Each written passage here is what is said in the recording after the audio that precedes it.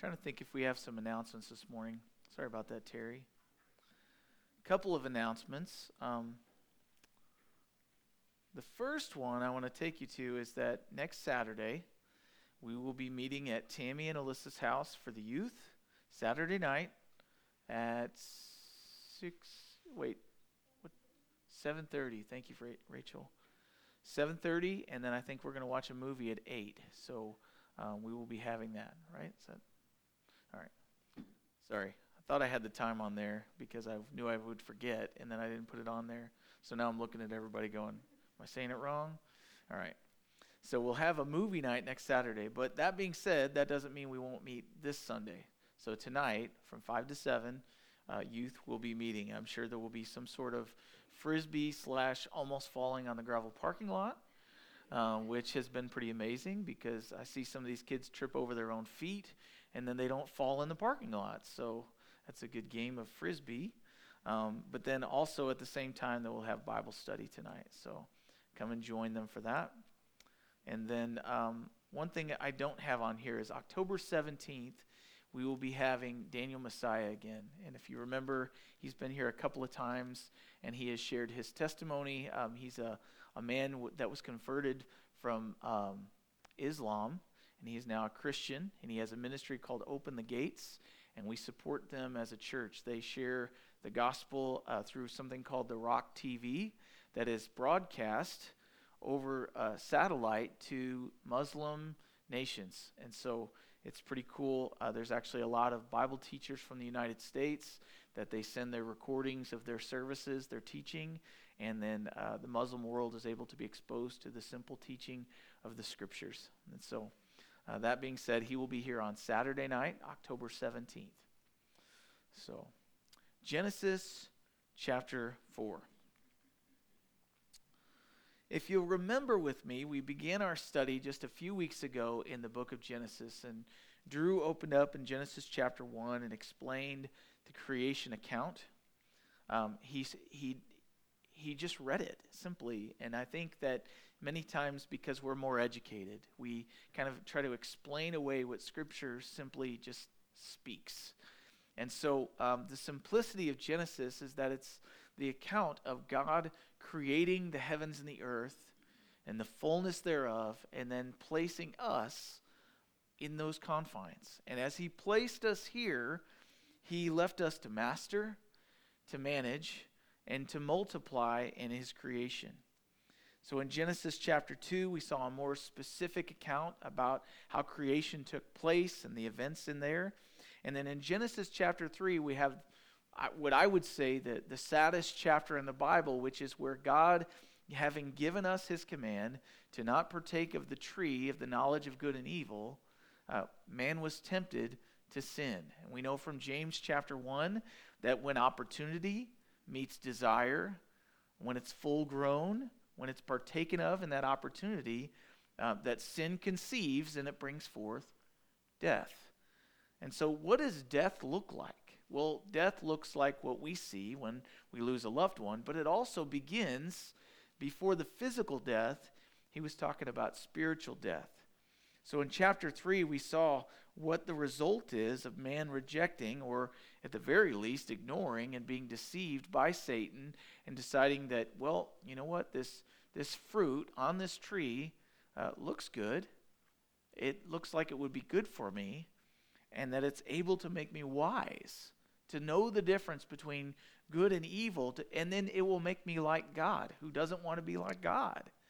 And so what's interesting is that Satan, the serpent, tempted Eve and said, God knows that on the day that you eat of it, you'll become like him. What's interesting is that he wasn't lying at that point. On the day that they ate of it, they became more like God in that they understood the difference between good and evil. But the problem is that the result of that sin that made them become like God made them no longer be with God. They became like God, and ironically, they were no longer allowed to be with God because they pursued the knowledge of good and evil. Knowledge is a good thing, right? We got a lot of teachers in here. We're here to learn about the Bible. We're here to learn about Jesus through the Bible.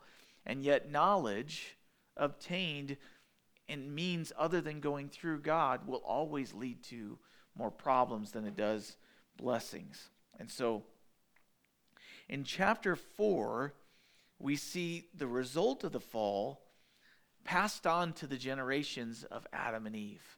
Adam and Eve were told to master, manage, and then multiply. And as they multiply, what we see is that the sin doesn't go away. It actually perpetuates through further generations and causes problems in those specific generations. And then it goes past those generations. It's like cancer. Sin is cancer that I believe is actually more dangerous than physical cancer because it leads to destruction eternally, not just temporarily. And so in Genesis chapter 4 this morning, we begin and it says, "Now Adam knew Eve, his wife, and she conceived and bore Cain, and said, I have acquired a man from the Lord.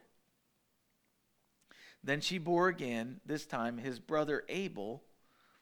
Now Abel was a keeper of sheep, but Cain was a tiller of the ground, and in the process of time it came to pass that Cain brought an offering of the fruit of the ground to the Lord. Abel also brought of the firstborn of his flock and their fat. And the Lord respected Abel and his offering, but he did not respect Cain and his offering. And Cain was very angry, and his countenance fell." So here we have man making a offering. And if you remember that at the end of chapter 3, after sin took place, that actually God made the first animal sacrifice. God set a pattern for Adam and Eve. When there was sin, when there was shame created, then an innocent animal had to die in order to provide covering for the one who sinned. Adam and Eve knew that they were naked. God provided a covering. Adam and Eve knew that they were naked. God provided the covering. And yet what we find out here is that worship is built into the heart of mankind and continues. So here we have Cain and Abel. And most of us have heard of Cain and Abel in some form or fashion before. Cain and Abel are built into our society so much that I was watching a clip from Remember the Titans. And in there, the little girl that is very into sports, way more than I know about sports, this little girl knows. And yet in there, she goes, "It's jealousy, Daddy, as old as Cain and Abel." It doesn't go on from there. She just mentions it. It's a reference. But Cain, the name of Cain actually means I have begotten. I've acquired. And in there, I wonder if when Eve named Cain, she was hearkening back to the curse in Genesis chapter 3, verse 15, where God says, "I will put enmity between you and the woman." Speaking to Satan, "I'll put war between you and the woman, and between your seed and her seed. Her seed shall bruise your head, and you shall bruise his heel." And so here we have God and Eve working together in her mind, and she's begotten or she's acquired a son. Perhaps the son that will be the promised seed that will defeat the serpent. But nonetheless, this young man is a crop farmer. He is a tiller of the ground. And his offering to the Lord is the fruit of the ground. This is what he produced with his hands. God did not respect Cain or his offering. Abel, the second son, his name means breath or nothing. The idea that we get from the book of Ecclesiastes, where King Solomon says it's all vanity, vanity, vanity. And the idea is the idea of a soap bubble or a vapor. It's there, and then without much effort, it pops, it's gone.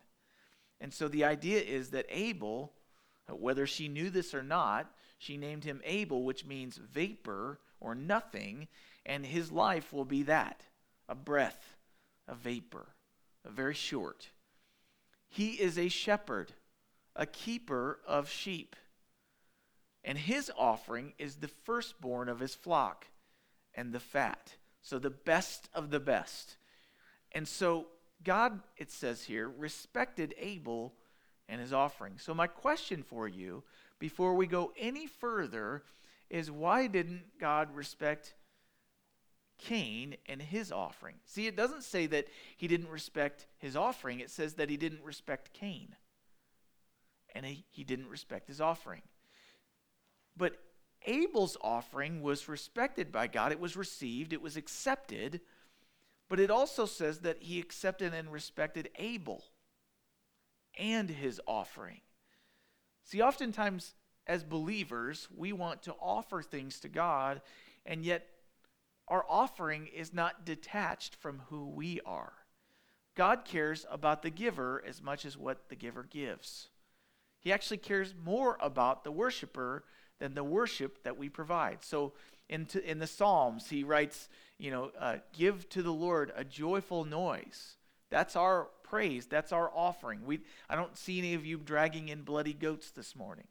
Praise the Lord for that. I don't think the carpet could take it. I don't know that my stomach could take it. I didn't see any of you bring in a big sack of wheat to burn on an altar. Although I don't know that it wouldn't smell good. It might smell awesome. I actually would like the smell of burning and charred meat. It smells amazing.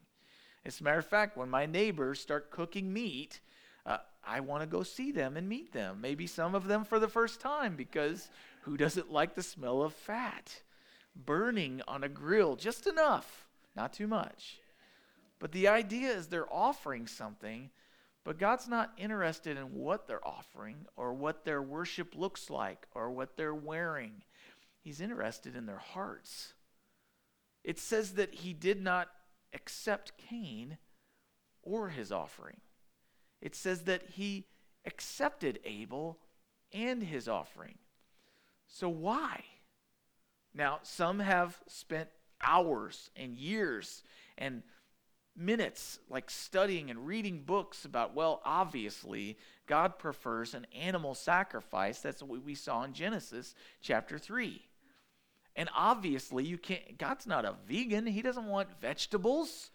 He doesn't want that stuff. But the problem is if you go to Leviticus and study the law, he actually makes opportunity for us to offer the first fruits of everything, whether it's our grain, whether it's our money, whether it's our time or our talents or meat. All of those, and if you read Leviticus, and I would highly encourage you to, it's going to be really creepy sounding. But every one of the offerings points to Jesus. For instance, when they offer of the grain, remember the New Testament says, I tell you the truth, unless a kernel of wheat falls to the ground and dies, it remains only a single seed. But if it dies, it produces many seeds. And you know that about wheat. You plant one seed and you get a whole bunch that comes up from it dying and going into the ground and raising with new life, right? The potential that's there. Well, that's Jesus. He's not only the bread of life, but he's also that kernel of wheat. He is the seed that went into the ground, gave of its life to make many seeds, and we are those seeds. So it's a type of Jesus Christ, what Cain offered. And yet at the same time, Abel offered a lamb. And remember, the New Testament opens with John the Baptist saying, "Behold, the Lamb of God who takes away the sin of the world." And so both of these offerings are types of Christ. So I would submit to you, it has nothing to do with the offering itself. It has to do with the offerer. That's a word, right? Offerer. In 1 Samuel, King Saul has been chosen as the first king. And as he's chosen as the first king, he's found to be with fault. And the Lord takes his spirit from him and he says, "You shall no longer be the king over my kingdom, but I'm going to provide a new king." And so he sends Samuel out to the house of Jesse. And as he gets there, Jesse has many sons. And so Samuel, being a prophet, goes out there at the direction of the Lord. He's standing before this lineup. Except it's not a lineup of who to throw into prison. It's a lineup of who to select for the next king. And so he starts to do what? He looks at them. And he looks at their appearance. Now think about this. Any nation wants a king that represents them. They want somebody that's going to show up in a meeting and look the part. And King Saul was a head taller than every other person. He was kind of a domineering figure. And so as Samuel's looking for a king, he's looking for someone that looks kingly, like you and I would do the same thing. And as he looks at this king and this group of men that might be the next king, what God says to him is, do not look at his appearance. 1 Samuel 16:7. Do not look at his appearance or at his physical stature, because I have refused him. For the Lord does not see as man sees, for man looks at the outward appearance, right? But the Lord looks at the heart. God cares about the heart. And later in life, King David, who was chosen on that day, would be called a man after God's own heart. And so in Genesis 4, it gives us a clue to why God didn't respect Cain's offering. Look at verse 7. He says, if you do well, will you not be accepted? And if you do not do well, then sin lies at the door, and its desire is for you, but you shall rule over it. Sin's desire is to rule over Cain. Sin's desire is to rule over you and I instead of God. And yet what we find here is that sin was at the door of Cain. Sin in our hearts make what we offer to God abominable in his sight. A prideful, proud heart versus a humble, repentant heart is what tainted the offering. It had nothing to do with what was offered. It had to do with who was giving it and the intents of the heart. And so in Hebrews chapter 11, it speaks about, imagine this, Cain. It speaks about Abel. It says there in Hebrews chapter 11 verse 4, by faith Abel offered to God a more excellent sacrifice than Cain, through which he obtained witness that he was righteous, God testifying of his gifts, and through it he being dead still speaks. So the offering that Abel offered was an offering all about chapter 11 in Hebrews by faith. By faith we are made righteous, not by works. And so here we have Abel making his offering in faith. And what's interesting is if you turn to the right and you get to Revelation, turn back one page in Jude chapter 1 verse 10. And Jude, speaking of the apostates, those who have walked away from the faith in Jesus, those who reject Jesus, he says there, he describes these apostates, those who have walked away from God. He says, likewise also, these dreamers defile the flesh. They practice things that are sinful. They reject authority, and they speak evil of dignitaries or those who have been placed over them.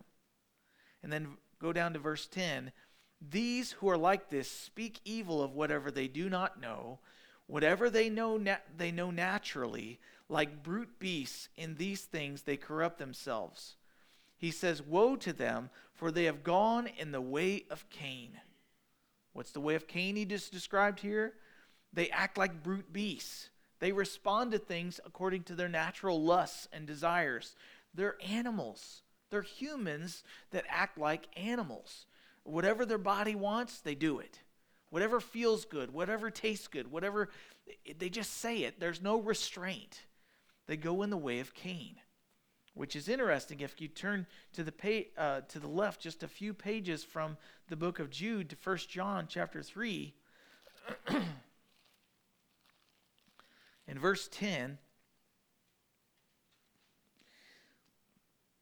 John writes here, and he makes a distinction between those who are children of God and those who are not. He says, in this, the children of God and the children of the devil are manifest or revealed.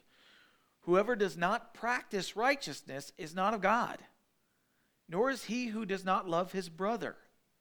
For this is the message that you heard from the beginning, that we should love one another, not as Cain, who was of the wicked one and murdered his brother. And why did he murder him?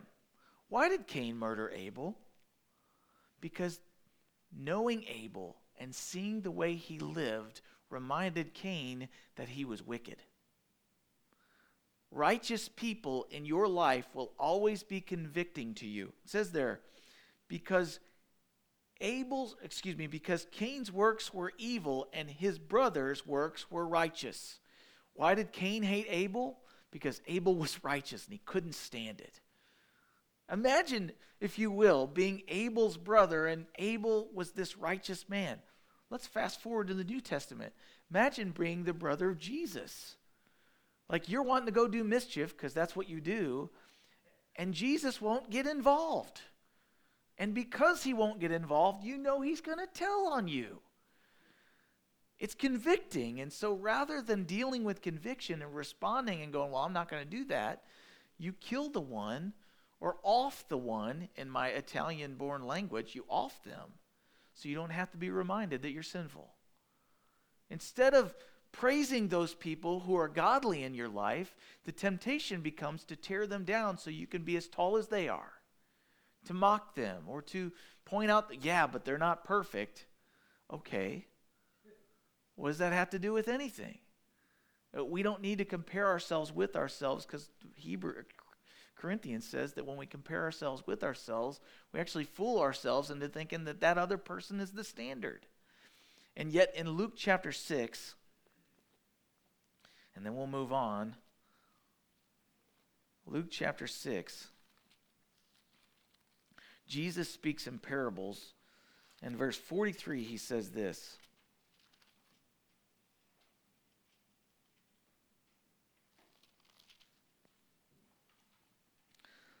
A good tree does not bear bad fruit, nor does a bad tree bear good fruit. For every tree is known by its own fruit. Men do not gather figs from thorns, nor do they gather grapes from a bramble bush. A good man out of the good treasure of his heart brings forth good, and an evil man out of the evil treasure of his heart brings forth evil. For out of the abundance of the heart his mouth speaks. And so back here in Genesis, we see this happening. We see Cain, his offering is not accepted because there's wickedness in his heart, and God wants him to deal with it. And I know this because as you see this opportunity he gives him, what we're going to find out is that Cain is a worshipful religious man. So God pursues sinners, by the way. Do you know that? God pursues sinful people because he loves sinful people. He doesn't love what they do, but he loves them. But have you ever noticed that when you do something wrong, the last thing you want is for someone to confront you? I don't like being confronted. Frankly, I don't like confronting people, believe it or not. As a pastor, when someone's doing something obviously wrong, the last thing I want to do is text them or call them or show up at their house and go, "What are you doing?" That's the last thing I've ever wanted to do. And so here's what God does because he loves us. He says to Cain, "Why are you angry?" Now, does he know why he's angry? Yes. But he's trying to get Cain to think through, why is this making you angry that I won't respect your offering? Why has your countenance fallen? If you do righteously, if you live righteously, won't you be accepted? The answer to that is yes. And so God already knows the whys. But God in his kindness, Romans chapter 2 verse 4 says, the kindness of God leads men to repentance. Does that mean that God never approaches them? Does that mean that it's kind to just let people live? No, God in his kindness approaches us and says, "What are you doing? Why are you acting like that? What's going on in your heart?" God in his kindness will lead you to repentance, but you must be a willing participant in that. Cain's given an opportunity. Consider, why am I angry? Have you ever been angry? I know none of you in here have ever been angry. But God's always asking, why are you angry? And in Ephesians chapter 4, God actually tells us through the pen of Paul that being angry is actually not sin. Think about this. God's confronting Cain, and if you know the story, spoiler alert, Cain kills Abel. But he hasn't killed him yet. And so God gets involved to help him, to shepherd him away from this sin that he knows he's getting ready to commit. In Ephesians chapter 4, verse 17, if I can find it, there it is. Paul writes, "This I say therefore, and I testify in the Lord, that you should no longer walk as the rest of the ungodly walk, in the futility of their minds, having their understanding darkened, being alienated from the life of God, because of the ignorance that's in them, because of the blindness of their hearts, who being past feeling have given themselves over to lewdness, to all uncleanness with greediness. But you have not so learned Christ, if indeed you have heard him and have been taught by him, as the truth is in Jesus, that you put off concerning your former conduct the old man which grows corrupt according to the deceitful lusts, and be renewed in the spirit of your mind, that you put on the new man which was created according to God, in true righteousness and holiness. Therefore, put away lying. Let each one of you speak truth with his neighbor, for we are members of one another." Then he says, "Be angry." Did you know that God's commanded you through the pen of Paul to be angry? You can be angry. Anger is there to give you energy, that adrenaline shot, to deal with problems or things that endanger you. Be angry. But then he goes on to say, "And do not sin." Be angry and do not sin. Do not let the sun go down on your wrath, nor give place to the devil. When you're angry and you sin, you're giving control of your life over to your anger, which gives control over to the devil. Let him who stole steal no longer, but rather let him labor, working with his hands. I went on too far. My point is, who or what am I letting control me? Are you letting God control you, or are you letting your anger control you? And then the question he asks them, why is your countenance fallen? Why is your countenance changed, Cain? Remember, he says that he gets angry, and then, of course, his facial expression changes. The glory departs from his face. He's being religious. He's offering something to God. God says, "I won't accept your offering." And Cain immediately gets angry. I get it. Why wouldn't he? I worked hard. I produced this fruit. I planted, I sowed, I watered, I tended. Now I've harvested, I've given this to you, and you won't take it? Why not? So we can let our anger make us angry, or we can let our anger make us do something sinful, or we can say, "Why am I angry?" and try to deal with that.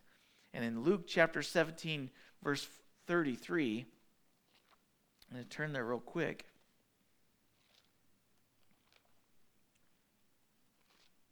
Not that quick.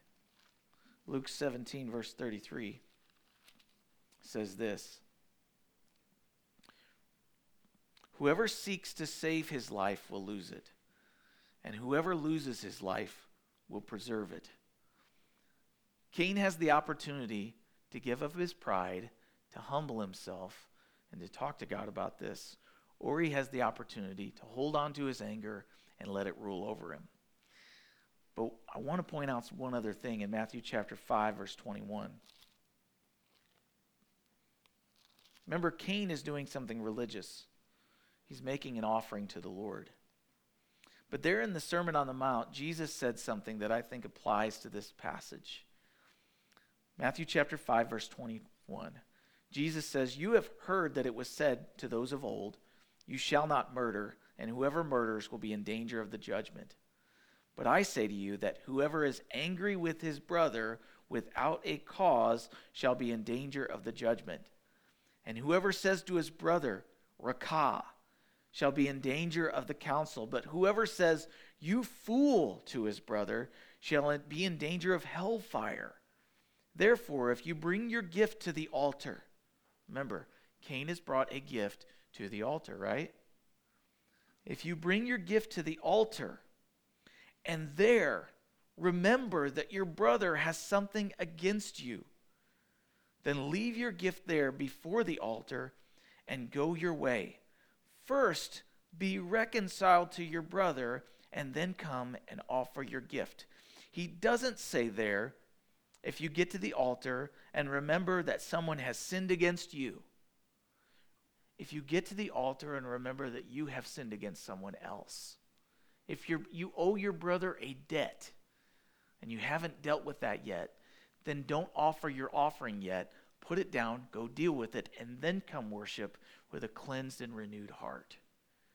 Cain offered something, and I wonder if he had sinned against his brother, and that's why he wasn't received. God doesn't just allow us to come and worship and act like everything's fine. He wants us to deal with our sin, not to try to fix it or earn our righteousness before God, but to deal with our sin so that when we come before him and we worship, we're unhindered from a joy-filled worship versus just living it out. I think a lot of us don't have joy when we worship, not because God's not good, not because we haven't been forgiven much, but because we got a lot of guilt and shame and unforgiven sin against others or sin against others that we've not dealt with yet. When you're forgiven of something that you've done wrong, and you really recognize the weight of that being lifted off of you, it is freeing. And it will give you such great joy that no one's going to have to tell you to sing louder. You won't be able to help it. There's freedom in it. It's unhindered.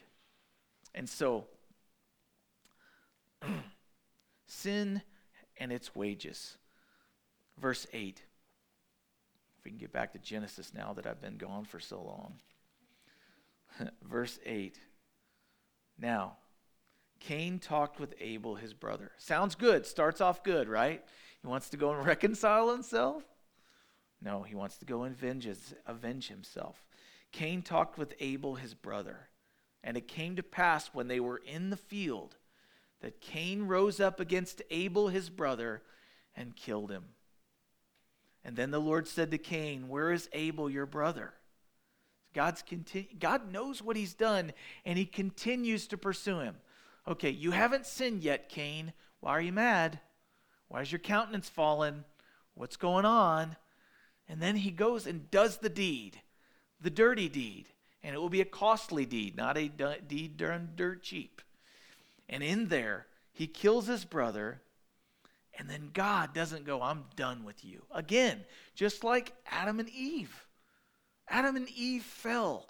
They sinned against God. And what was the first thing that God did? He pursued them and asked them questions, giving opportunity for them to own it. So as soon as he kills Abel,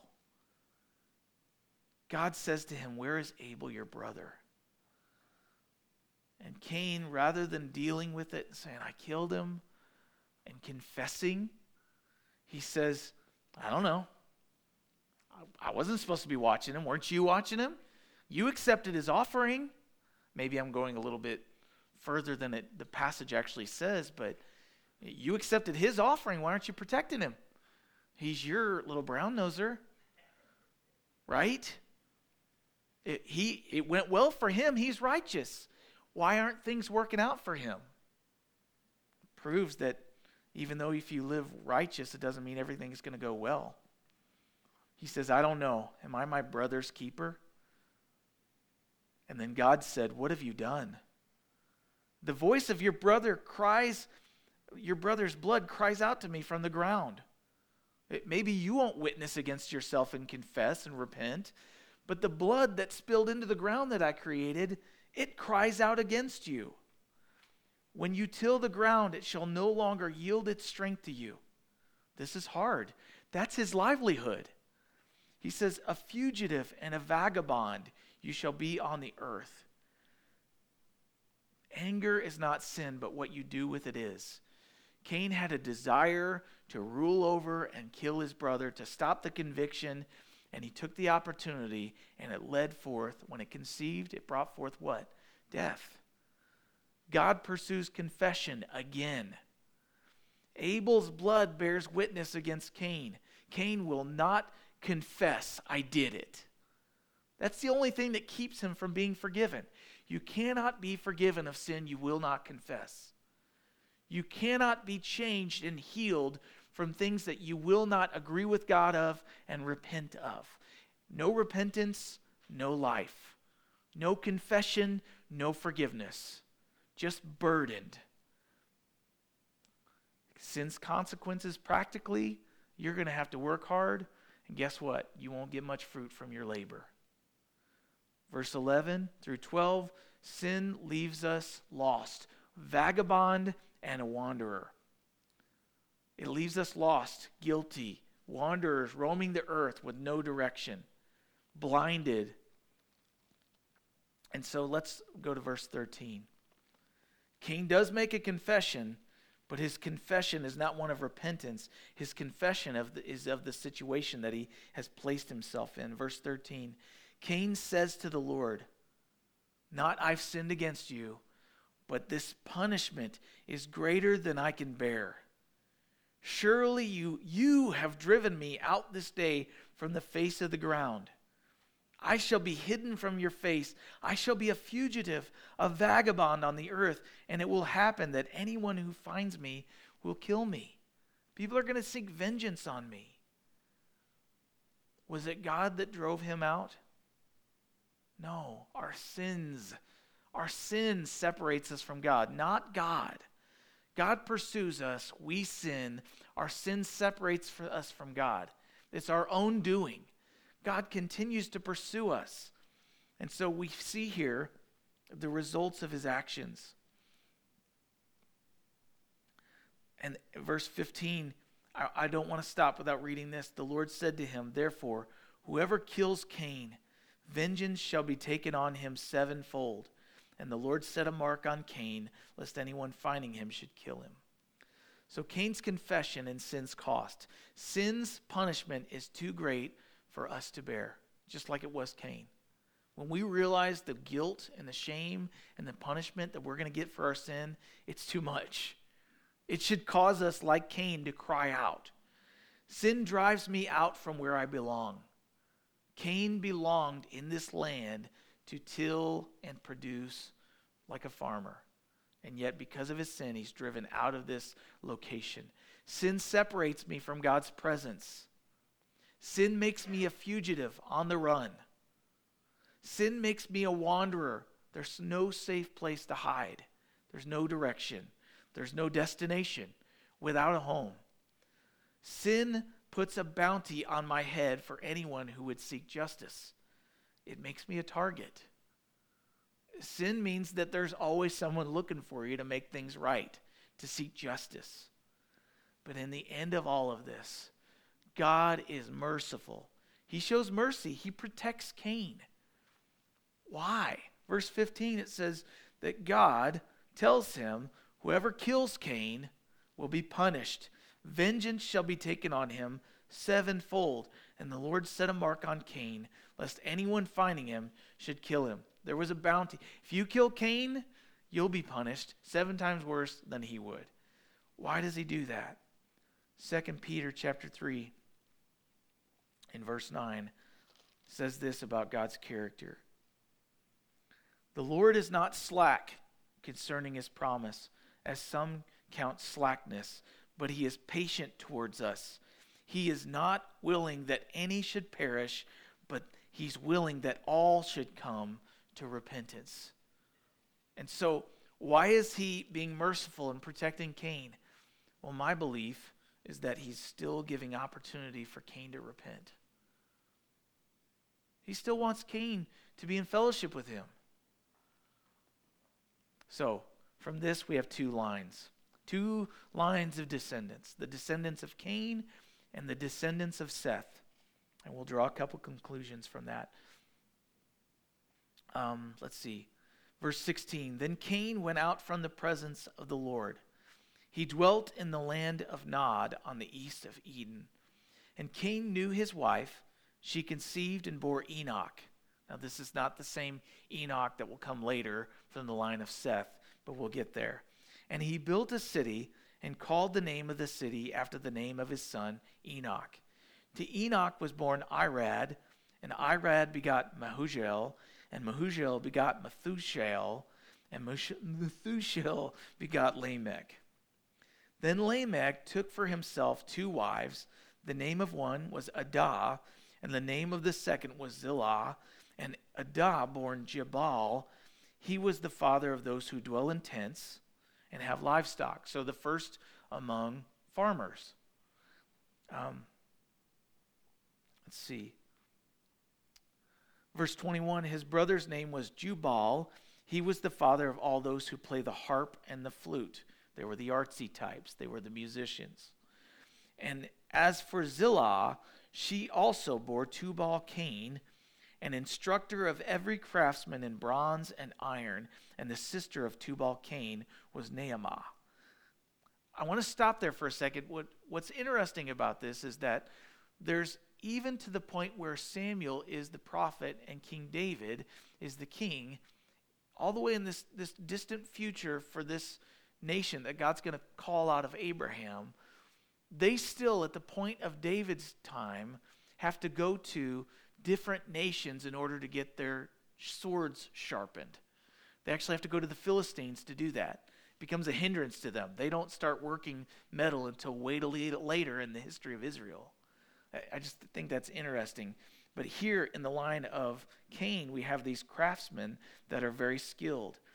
And then verse 23, Lamech says to his wives, Adah and Zillah, hear my voice. He's getting ready to say something important. Wives of Lamech, listen to my speech. For I have killed a man for wounding me, even a young man for hurting me. If Cain shall be avenged 7-fold, then Lamech 77-fold. Which makes me think that these descendants of Cain, as they continue on, they become settlers in Nod, and Nod means wandering. Their lives become settled and content in wandering with no purpose. And in their wandering, verse 24 shows us they become a people known for taking their own vengeance instead of handing out forgiveness. Because if you look at Matthew chapter 18, verse 21 through 22, Peter says to Jesus, if my brother sins against me, how many times shall I avenge him? No, forgive him. 7, thinking to be very godly. And what Jesus says famously to Peter is, no, 70 times 7. So in the way of Cain, they became a people known for taking their own vengeance instead of forgiving trespasses. But what's interesting about the line of Cain, if you look at the image on the right, if you can see it, is that Adam had Cain, who had Enoch, Irad, and all the way down to Naamah. Adam also had Abel, who perished and was killed. But what we find about the line of Cain is though they multiplied and they continued, and they were a people of vengeance, and they were a people of wandering, what we find is that in the days of Noah, the line of Cain completely is wiped from the face of the earth. Because they will not receive any sort of salvation from God. It's all about them producing for themselves. And yet through the line of Seth that we'll see in Genesis 5, Enosh, Kenan, Mahalalel, Jared, Enoch, Methuselah, Lamech, and then Noah, there will be salvation through Noah because of the ark. And so the descendants of Seth in verse 25, Adam knew his wife again. She bore a son and named him Seth. For God appointed another seed for me instead of Abel, she said, whom Cain killed. So she's replacing Abel, not Cain, the firstborn. And as for Seth, to him also a son was born, and he named him Enosh. And then men began to call on the name of the Lord. So 2 families. Cain, who would not respond to the Lord's plotting and pleading with him to repent. And the descendants of Seth, known for calling upon God. Seth means God has granted, he's provided, he has given. Cain meant I have gained, I have obtained. And yet Seth means God has given. Interesting. But what I want to talk about for just a moment, if you'll give me the opportunity to do that, is that many people question who wrote the book of Genesis. How could they possibly pass on this information from generation to generation? Just in this one family, we have all these descendants. Well, I want to point out something, that they lived for a very long time. And Adam, living 930 years until his death, was actually a contemporary or alive during the time of Noah's dad, Lamech. Lamech was alive while Adam was still alive. So how could they possibly pass on this oral tradition? Well, Adam was able to tell Lamech, who was his great-great-great-great-great-grandson, and he was able to pass it on to the next generation. So it actually wasn't that far removed, if you think about it. Just a thought. So as we close, I want to talk about wandering for just a minute. That we have two opportunities. We can become wanderers. We can become those without purpose. We can become those who are unrepentant of our sin. And we've just seen in this family that will always lead to destruction and separation from God. Or we can look to the line of Seth, which leads to life. We can become wanderers, or we can become repentant people who call upon the name of the Lord. And I want to turn with you to a familiar, perhaps, passage in Isaiah chapter 53. I want to look at Jesus. Isaiah chapter 53. Isaiah writes there, "Who has believed our report? To whom has the arm of the Lord been revealed? For he shall grow up before him as a tender plant, as a root out of dry ground. He has no form or comeliness when we see him. There's no beauty that we should desire him. He is despised and rejected by man, a man of sorrows, acquainted with grief. And we hid," perhaps like Eve and Adam and Cain, "as it were, our faces from him. He was despised, and we did not esteem him." Cain despised God's pleading with him. Verse 4, "Surely he has borne our griefs." Remember, Cain said, "My punishment is too much for me to bear." But Isaiah says, Jesus, has borne our griefs. He has carried our sorrows. Yet we esteemed him not. Smitten by God and afflicted, but he was wounded for our transgressions. He was bruised for our iniquities. The chastisement for our peace was upon him, and by his stripes we shall be healed. And then look at verse 6. We all, like sheep, have gone to wandering. We've gone astray. We all have turned every one to his own way, just like Cain. And the Lord has laid on Jesus the iniquity of us all. Why? Because he's not willing that we would continue wandering without forgiveness, without healing, without repentance.